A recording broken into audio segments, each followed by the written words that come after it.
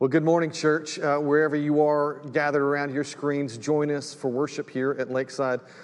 We wanted to try to put together a worship service for you today, and we were joking just a moment ago about what kind of things we would not want to include, like dismissing kids to children's church. That's probably not a good thing. Having you stand during the scriptures is probably a strange thing as well. But wherever you are, we're pleased that you're joining us. This is the day that the Lord has made.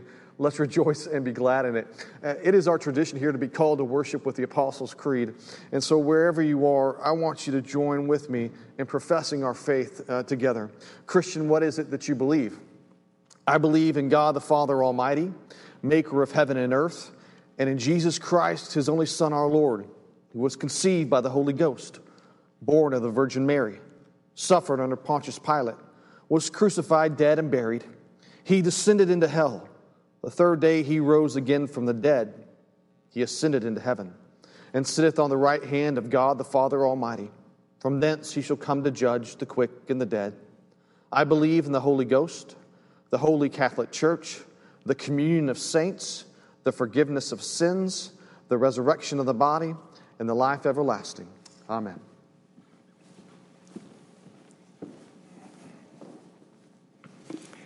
Good morning, Lakeside. We are hoping and we are praying that all is well with your family, and even above that, that this is a fruitful time for your family in growing closer to Christ.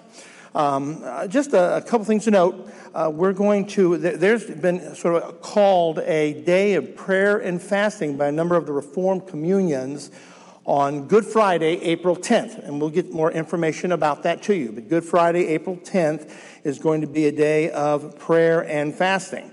Also, please, just by way of remembrance, be checking your website, be checking the Facebook, be checking your emails as information goes out about the church. And I really do want to encourage you during this time to be lights to the world. Christ says to let our light shine in such a way that men give glory to our Father in heaven. And really, this is an opportunity for the church to shine.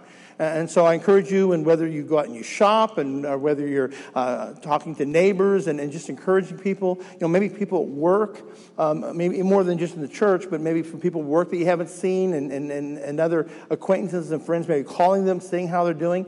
And I really encourage you to mention that you're going to pray for them.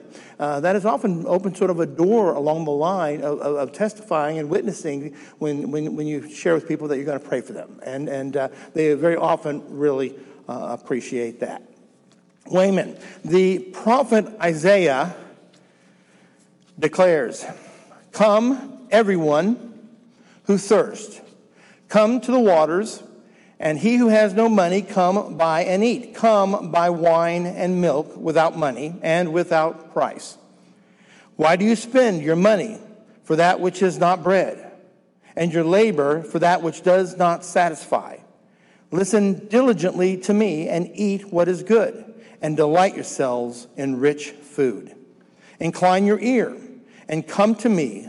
Hear that your soul may live. And I will make with you an everlasting covenant, my steadfast, sure love for David.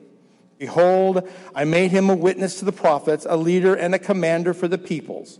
Behold, you shall call a nation that you do not know, and a nation that did not know you shall run to you, because of the Lord your God and of the Holy One of Israel, for he has glorified you. Seek the Lord while he may be found. Call upon him while he is near. Let the wicked forsake his way, and the unrighteous man his thoughts. Let him return to the Lord, that he may have compassion on him, and to our God, for he will abundantly pardon." Let's pray together. Our Heavenly Father, your gracious calling to life eternal is always before us. We confess that all too often we desire that which is not life to the soul. Our studied diligence is often devoted to that which is passing away. And yet, you give us the gift of repentance, that we might possess the everlasting covenant, the steadfast and sure love of the Son of David, our Lord Jesus Christ. It is our first duty to give thanks in all things, to rejoice always, to move from fear to the fear of God and gratitude for your rich mercy. Father, make Christ the sure ground of our faith, the joy of our hearts. Replace apprehensions and fears with faith and confidence in the goodness of heaven in our lives. Father, we recognize our times are different. And yet, all things are from your hand, working in the mystery of your eternal Spirit to conform us to Christ. Strengthen us to live in a manner worthy of our great calling, to know Christ better, to love your church, not looking to our own interests, but to those of one another, to exemplify Jesus, your true image and our true pattern. Lord, be merciful on your people, our community, and the world. Bring relief in the midst of our afflictions, comfort in our sufferings, healing in our pain, always repentance in our sins. These things we ask in the name of Jesus our Redeemer and the lifter of our souls, praying, Our Father, who art in heaven, hallowed be thy name. Thy kingdom come, thy will be done, on earth as it is in heaven. Give us this day our daily bread, and forgive us our debts as we forgive our debtors. And lead us not into temptation, but deliver us from evil. For thine is the kingdom, and the power, and the glory forever. Amen. The psalmist says, O God, you are my God. Earnestly I seek you. My soul thirsts for you. My flesh faints for you, as in a dry and weary land where there is no water. So I have looked upon you in the sanctuary, beholding your power and your glory. Because of your steadfast love is better than life, my lips will praise you.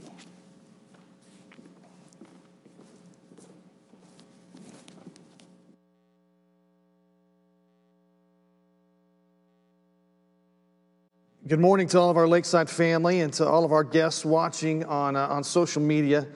Welcome to our worship service at Lakeside. It's funny, watching myself on video last week. We are in a church that does that every week. We're learning how to do this every week. And it just seemed awkward last week just watching myself out there, watching me preach to an empty sanctuary. I was wondering if Weston could maybe add laugh tracks to what we're doing here just to make it feel just more encouraging to me.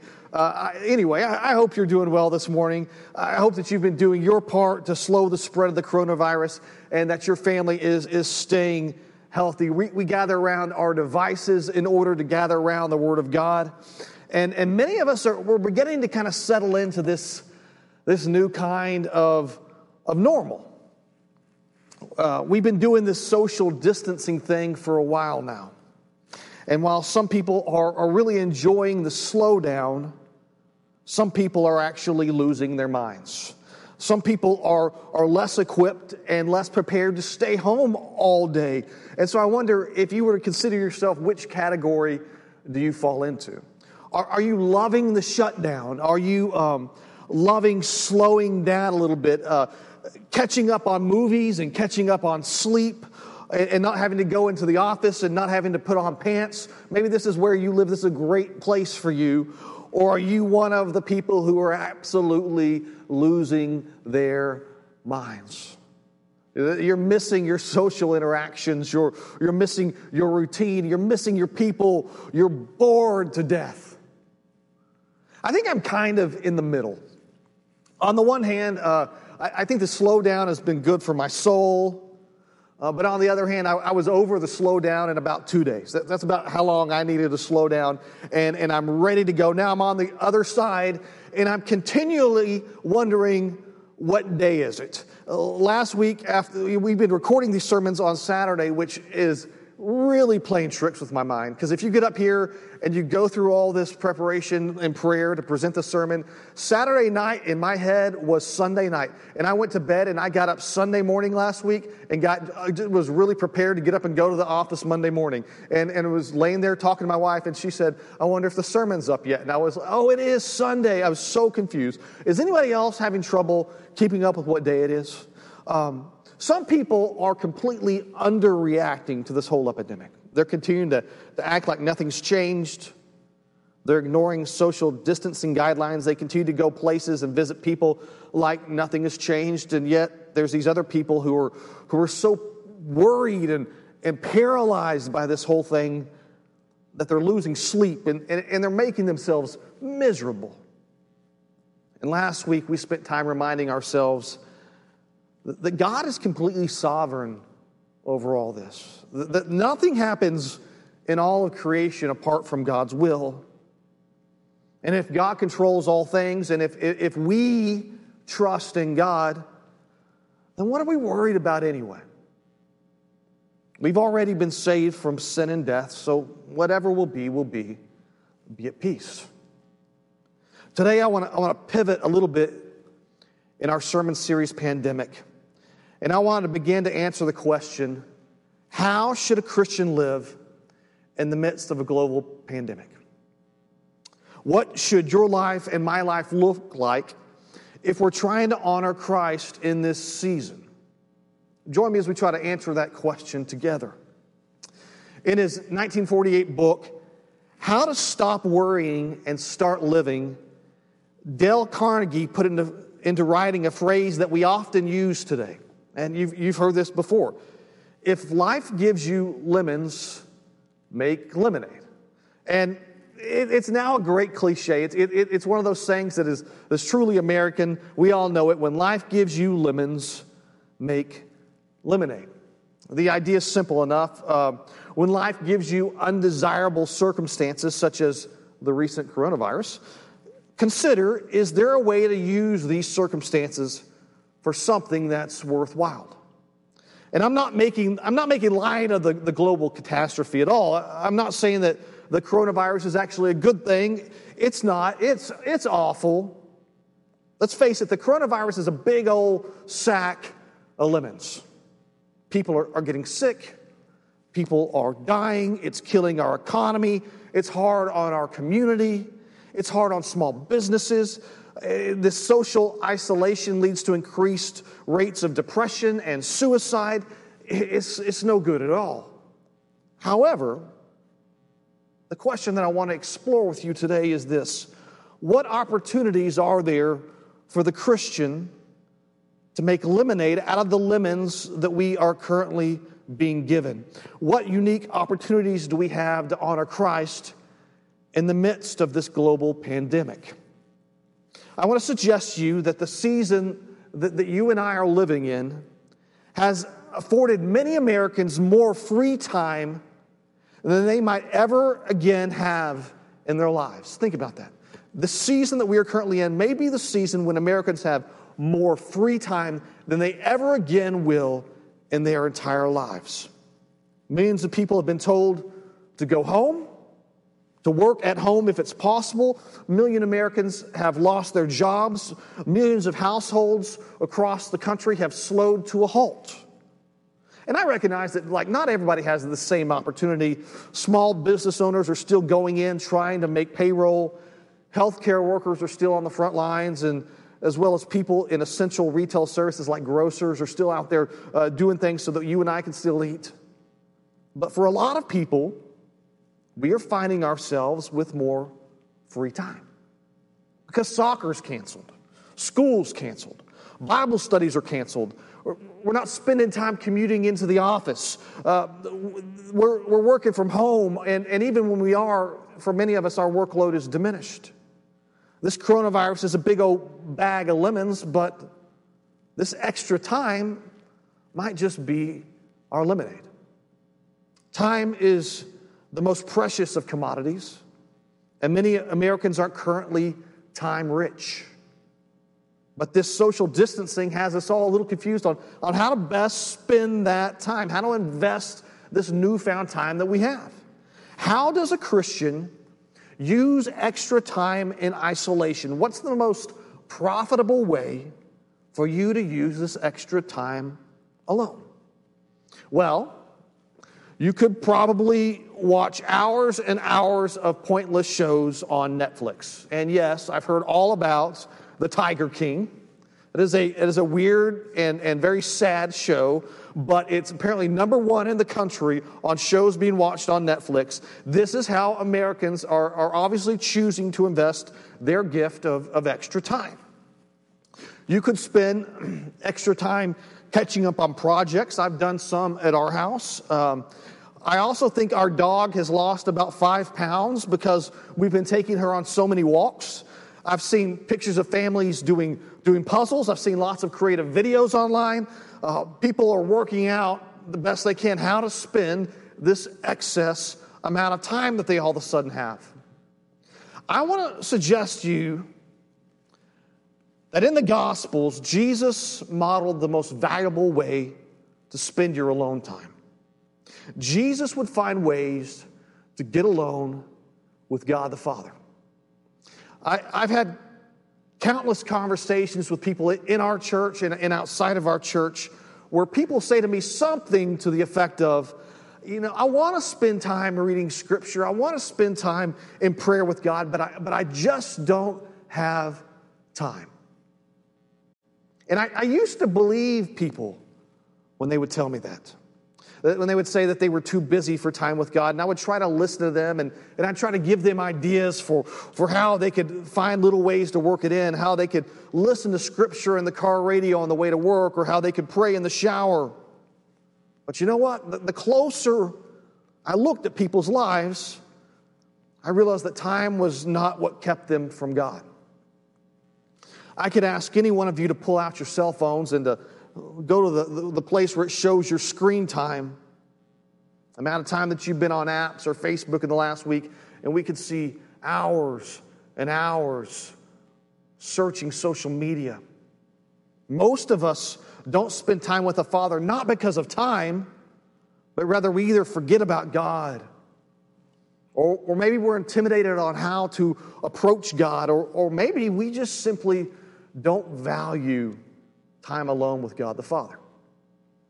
Why was it that Jesus valued time alone with God the Father so much? Time was not a commodity that Jesus really had a lot of.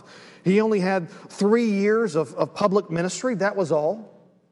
It seemed that the shadow of the cross was an ever-present reminder that Jesus' life on earth was short. But yet Jesus spent his valuable moments communing with the Father. In Luke chapter 4, after Jesus was baptized, he spent 40 days praying in the wilderness. He was preparing for a major task. He would soon be tempted by Satan, and so for 40 days in preparation of this major testing event in his life, Jesus isolated and drew near to the Father. I wonder how many of us, you and I, think to draw near to God like Jesus did. Before like major events in our life, what do major events look like in your life? What major tests, major seasons, and what might it look like for you to draw near to God for a season? But Jesus didn't just draw near to God in the season of major events. Jesus would also draw near to God when he was experiencing grief, or before he made major decisions, or in times of distress, or simply Jesus would focus on time alone with the Father just as a way of focusing on that relationship in prayer. And what I want to do today is I want to read together as a way of getting at that question, how are Christians supposed to live in the midst of a global pandemic? And I want to read together Matthew 14, 1 through 13, a time in which we read about Jesus experiencing major grief and spending time alone with the Father. So let's read that together. But before we do, let's have a moment of prayer. Father, we do come to you in the name of Jesus. And Lord, we ask you now that as we open up your word, that you would be our guide, that you would allow it to unfold before us, that we might understand your truth. Father, we want to learn to love you and spend time with you. Bless us now in the reading of this word, we pray in Jesus' name. And all the church said, amen. Hear now the word of the Lord found in Matthew chapter 14, beginning in the first verse. At that time, Herod the Tetrarch heard about the fame of Jesus. And he said to his servants, "This is John the Baptist. He's been raised from the dead. That is why these miraculous powers are at work with him." For Herod had seized John and bound him and put him in prison for the sake of Herodias, his brother Philip's wife, because John had been saying to him, "It is not lawful for you to have her." And though he wanted to put him to death, he feared the people because they held him to be a prophet. But when Herod's birthday came, the daughter of Herodias danced before the company and pleased Herod, so that he promised with an oath to give her whatever she might ask. Prompted by her mother, she said, "Give me the head of John the Baptist on a platter." And the king was sorry, but because of his oaths and his guest, he commanded to be given. He sent and had John beheaded in the prison, and his head was brought on a platter and given to the girl, and she brought it to her mother. And his disciples came and took the body and buried. And they went and they told Jesus. Now, when Jesus heard this, he withdrew from there to a boat to a desolate place by himself. But when the crowds heard it, they followed him on foot from the towns. Church, the grass withers and the flowers fade, but the word of our Lord will stand forever. And this is the word of our Lord. Thanks be to God.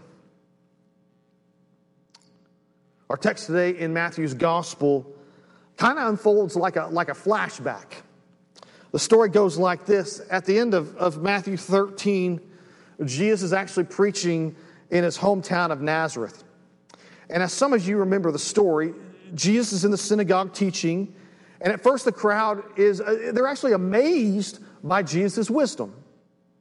But then they seem to remember who Jesus is. They seem to kind of remember who his family is. They get real familiar with him all the time. And now all of a sudden, Jesus to them seems ordinary. And then they start, because he's so ordinary, to start taking offense at his words. How could this man that we've known all of our lives actually be a prophet? And this is where you get Jesus' famous words. Remember what he says? He says, "A prophet is without honor except in his hometown and in his own household."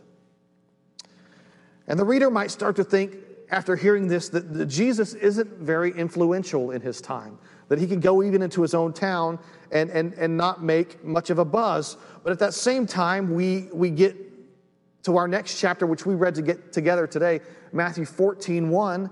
And in the very next verse, we read that Herod the Tetrarch heard about the fame of Jesus. Now, Herod is also known as King Herod, or Herod Antipas. He was the son of Herod the Great. And Herod Antipas was a powerful man. And he's concerned about these miraculous works of Jesus. He's concerned that Jesus has the power to perform these miracles. And the reason that it bothers Herod so much is that he knew another man who could perform miracles. A man by the name of John the Baptist that was Jesus' cousin and his forerunner. And here is why I say this story is kind of a flashback. If you look with me at verse 14:2, Herod says to his servants, talking about Jesus, he says, "This is John the Baptist." He's looking at Jesus and he's saying, "This is John the Baptist. He's been raised from the dead. That is why these miracles are at work within him." So Herod thinks that Jesus is John the Baptist raised from the dead, and it bothers Herod because Herod had John the Baptist killed. And I for one, don't really think he wanted to kill John the Baptist. Mark says as much in his gospel. I think Herod got himself in this situation where his pride really required him to kill John. Real quickly, here's why I say that. Herod himself was married, and he divorced his wife in order to marry the wife of his brother Philip, a woman by the name of Herodias. And John the Baptist watched this happen, and he spoke out against their marriage. And he told Herod, Herod, it's not lawful for you to have your brother's wife. And evidently, Herodias, his brother's wife, who was now his wife, heard about this criticism, and apparently she harbored a grudge against John the Baptist, and she demanded that Herod would have John arrested, and she wanted John the Baptist killed by Herod, but Herod wouldn't do it. He didn't want to kill John the Baptist. But then on Herod's birthday, he threw a big party to celebrate, and his new wife's daughter was there, and in honor of Herod's birthday, her young daughter danced for Herod at this party, and it pleased Herod. And now, if you look at verse 7 and 8, here's what it says here. It says, Herod was so pleased that he promised with an oath to give her whatever she might ask. And prompted by her mother, she said, give me the head of John the Baptist on a platter. Herodias had an opportune time to get Herod to do the thing that she really wanted him to do, which was kill John the Baptist. And that's exactly what happened. A reluctant Herod killed a good man. And now, fast forwarding back to the beginning of this story, when Herod hears about Jesus and he sees him doing these miracles, it's like an Alfred Hitchcock movie. He's haunted by his guilt, and he keeps seeing his victim everywhere. And there's where the story started. He sees Jesus, and he sees a miraculous man. He thinks it's John, but it's not John. John is dead. His head was cut off in prison and brought to a platter to Herodias' daughter. And John's disciples came, and they took his body, and they buried it. And they set off to do that thing that no one really wants to do, which was to tell Jesus that someone he loved dearly had died. And in verse 13, we have Jesus' reaction. Now, when Jesus heard this, he withdrew from there in a boat to a desolate place by himself. Jesus hears about the death of John the Baptist, and he needs a little time alone with the Father. He needs a little social distance. And the crowds don't seem to get it. They seldom do, but they're trying to chase after Jesus. Jesus just needs some distance. He needs to grieve. He needs to process what's just happened. He needs to commune with the Father. Maybe you and I need to learn something from Jesus. Something about social distancing. Maybe this social distancing thing isn't just about getting sick or not getting sick. Jesus seems to be an expert in knowing when to ditch the crowd and when to get alone with the Father. Jesus seems to model for us all a value in solitude before God. Jesus is alone before God before he faces trials.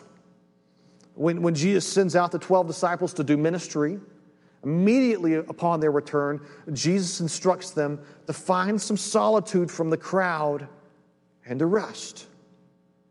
Jesus isolates himself from the crowd as he grieves in Luke 6 before he calls his 12 disciples. Jesus isolates himself up on a mountain all night. The disciples are about to be called, and Jesus knows that's a big decision. He has to isolate himself all night, and he spends all night alone with the Father praying, socially distant from the crowd. And in the darkest hour of Jesus' ministries, in the 22nd chapter of the Gospel of Luke, Jesus is at the Mount of Olives, and he knows that the crowd is coming. And he knows that it's full of people who wish to do him harm, and they are going to torture him, and they are going to kill him, and they are going to crucify him shortly. And he walks into the garden with his disciples, and he waits for death, and he waits to take upon himself your sin and my sin. Can you imagine the unbelievable burden of taking upon yourself the sin of the world? And Jesus has just a few precious moments to prepare himself for what's coming, to get ready to face the cross and get ready to face taking upon himself our sin. And what does he do? Luke chapter 22, verses 40 and 41. And when he came to the place, he said to them, Pray that you may not enter into temptation. And he withdrew from them about a stone's throw. And he knelt down to pray. Jesus tells the disciples, you stay here, you pray. And he withdraws from them to pray. We're not talking about the crowd here. We're talking about his best friends. He says, stay here. I need to be alone with the Father. When I was 19, I had the opportunity to do a ministry internship. I filled out an application in Texas. I lived in Lubbock, and I had a friend who was a youth director, and he suggested that maybe this was a great opportunity for me to see if I had a call into ministry. And after I filled out that internship, it was kind of scattered to all these small churches throughout Texas. And I wasn't sure if I'd get any calls from any of them to go and do ministry, but I did. I got a call from a church in Port Arthur, Texas. And it was the first time ever I'd worked for a church in ministry. And my folks helped me pack my bags, and I drove from Lubbock, Texas, 620 miles to Port Arthur.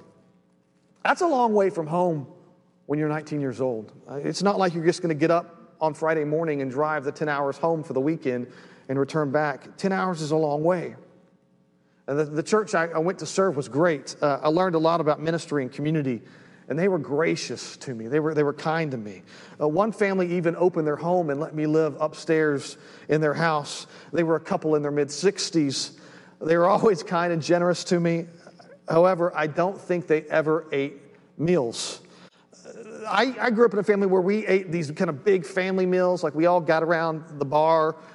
We had a dinner table that we never used, but we had a bar, and we'd always had bar stools. We sat around the bar and ate a meal together every night, just about. And what I noticed, I was living with this family, and they were great. They were generous to me, but I think the only time they ate is when they were standing up at 5 in the afternoon eating a bowl of cereal. And so I just didn't have any community there. I kind of had this time in my life where I found myself really lonely. I was a 19-year-old youth minister, and my choices for community at that time were going and hanging out with 14 and 15-year-old youth, doing ministry, taking them to bowl and do all that stuff. And at some point, that fulfilled something. And then on the other hand, I could hang out with a community of 60-year-olds, and don't get offended. Be realistic. When you were 19, you wanted to be around 19-year-olds. That's where I was. I wanted that peer community in my life. I didn't have any. I would go to restaurants and I would eat dinner alone. I would sit at a table by myself, and I remember looking at all the other people and kind of going, man, this is a weird time in my life. I would go to the movies alone. And listen, if you know me, you know I'm not programmed for that kind of isolation. It's not how God put me together. At the same time, someone in my life gave me this little book on prayer. And I started for the first time to really learn how to pray. And what's interesting is it's not really because I wanted that in my heart. That's my confession to you. I didn't learn to pray because, boy, at this time in my heart, I really want to learn to pray. Rather, I learned to pray out of my isolation and out of my loneliness. But I can tell you that those were some of the richest and most joyful times that I ever had in my life with the Father. The lemons of my life were loneliness. The lemonade that came from this was this rich communion with the Father. It was a sweet time together. It was time redeemed in my life. What if God wants to redeem this current time of social distancing in your life? Let me suggest to you this. Jesus modeled for you a deep need for you to socially isolate yourself and for you to spend time alone with the Father. And you could never seem to find time to do it. Well, guess what? Here you go. Many of us have found ourselves in a situation where we are forced to isolate. How dense would it be for us not to draw near to God? Don't miss this. It's important. Listen, we love our community. We love being together. But if you don't ever spend time alone with God, what does that say about your faith? The world's stopped right now. The coronavirus is a big old bag of lemons. The lemonade is that you have time to spend with the Father alone. So, how will you spend your abundance of time this week? You can watch Netflix till your legs go numb. You can take 4 walks a day. You could learn a new video game, or you could draw near to the triune God. That's your challenge this week, church. I hope you got a chance this week to watch the Lakeside Livecast. It's still up on Facebook and it's up on YouTube. It's a live discussion panel addressing the gospel. It addresses missions and addresses our church family. And hopefully we'll be releasing more episodes as the days go on. Our whole goal in that is that so you can kind of stay connected with your church family. But in your isolation, what's important today is that you draw near to the Father. Let's pray together. Father, I understand that you are jealous for us at times. You talk about your church as being your bride. Father, I understand that you have called us out of sin and death. Father, we praise you. We praise you for the cross of Jesus. Father, we find ourselves in strange times in the midst of this isolation. And while the coronavirus is in no ways what we see as a really great thing, Father, there are some things that have come out of it that can be beneficial for the life of the Christian. That we might spend some of this slow down time with you, learning to pray well, finding what Jesus found in that isolation, communion with the Father, encouragement in our hearts, an understanding of the goodness and the grace of our Lord. Father, we pray all these things in the name of Christ Jesus our Lord. Amen. Church, wherever we have been on our devices, we have been the church gathered. Even though it seems funny that you're in your living room, many more of us have been together. And so now we'll be the church scattered. Many of you are still going to be in your homes, but you have your family around. Be the gospel to them. Treat people well. Check on your neighbors. Go now and take with you the love of God, the grace of Christ Jesus, His Son, and the fellowship of the Holy Spirit. Until we meet again. Amen.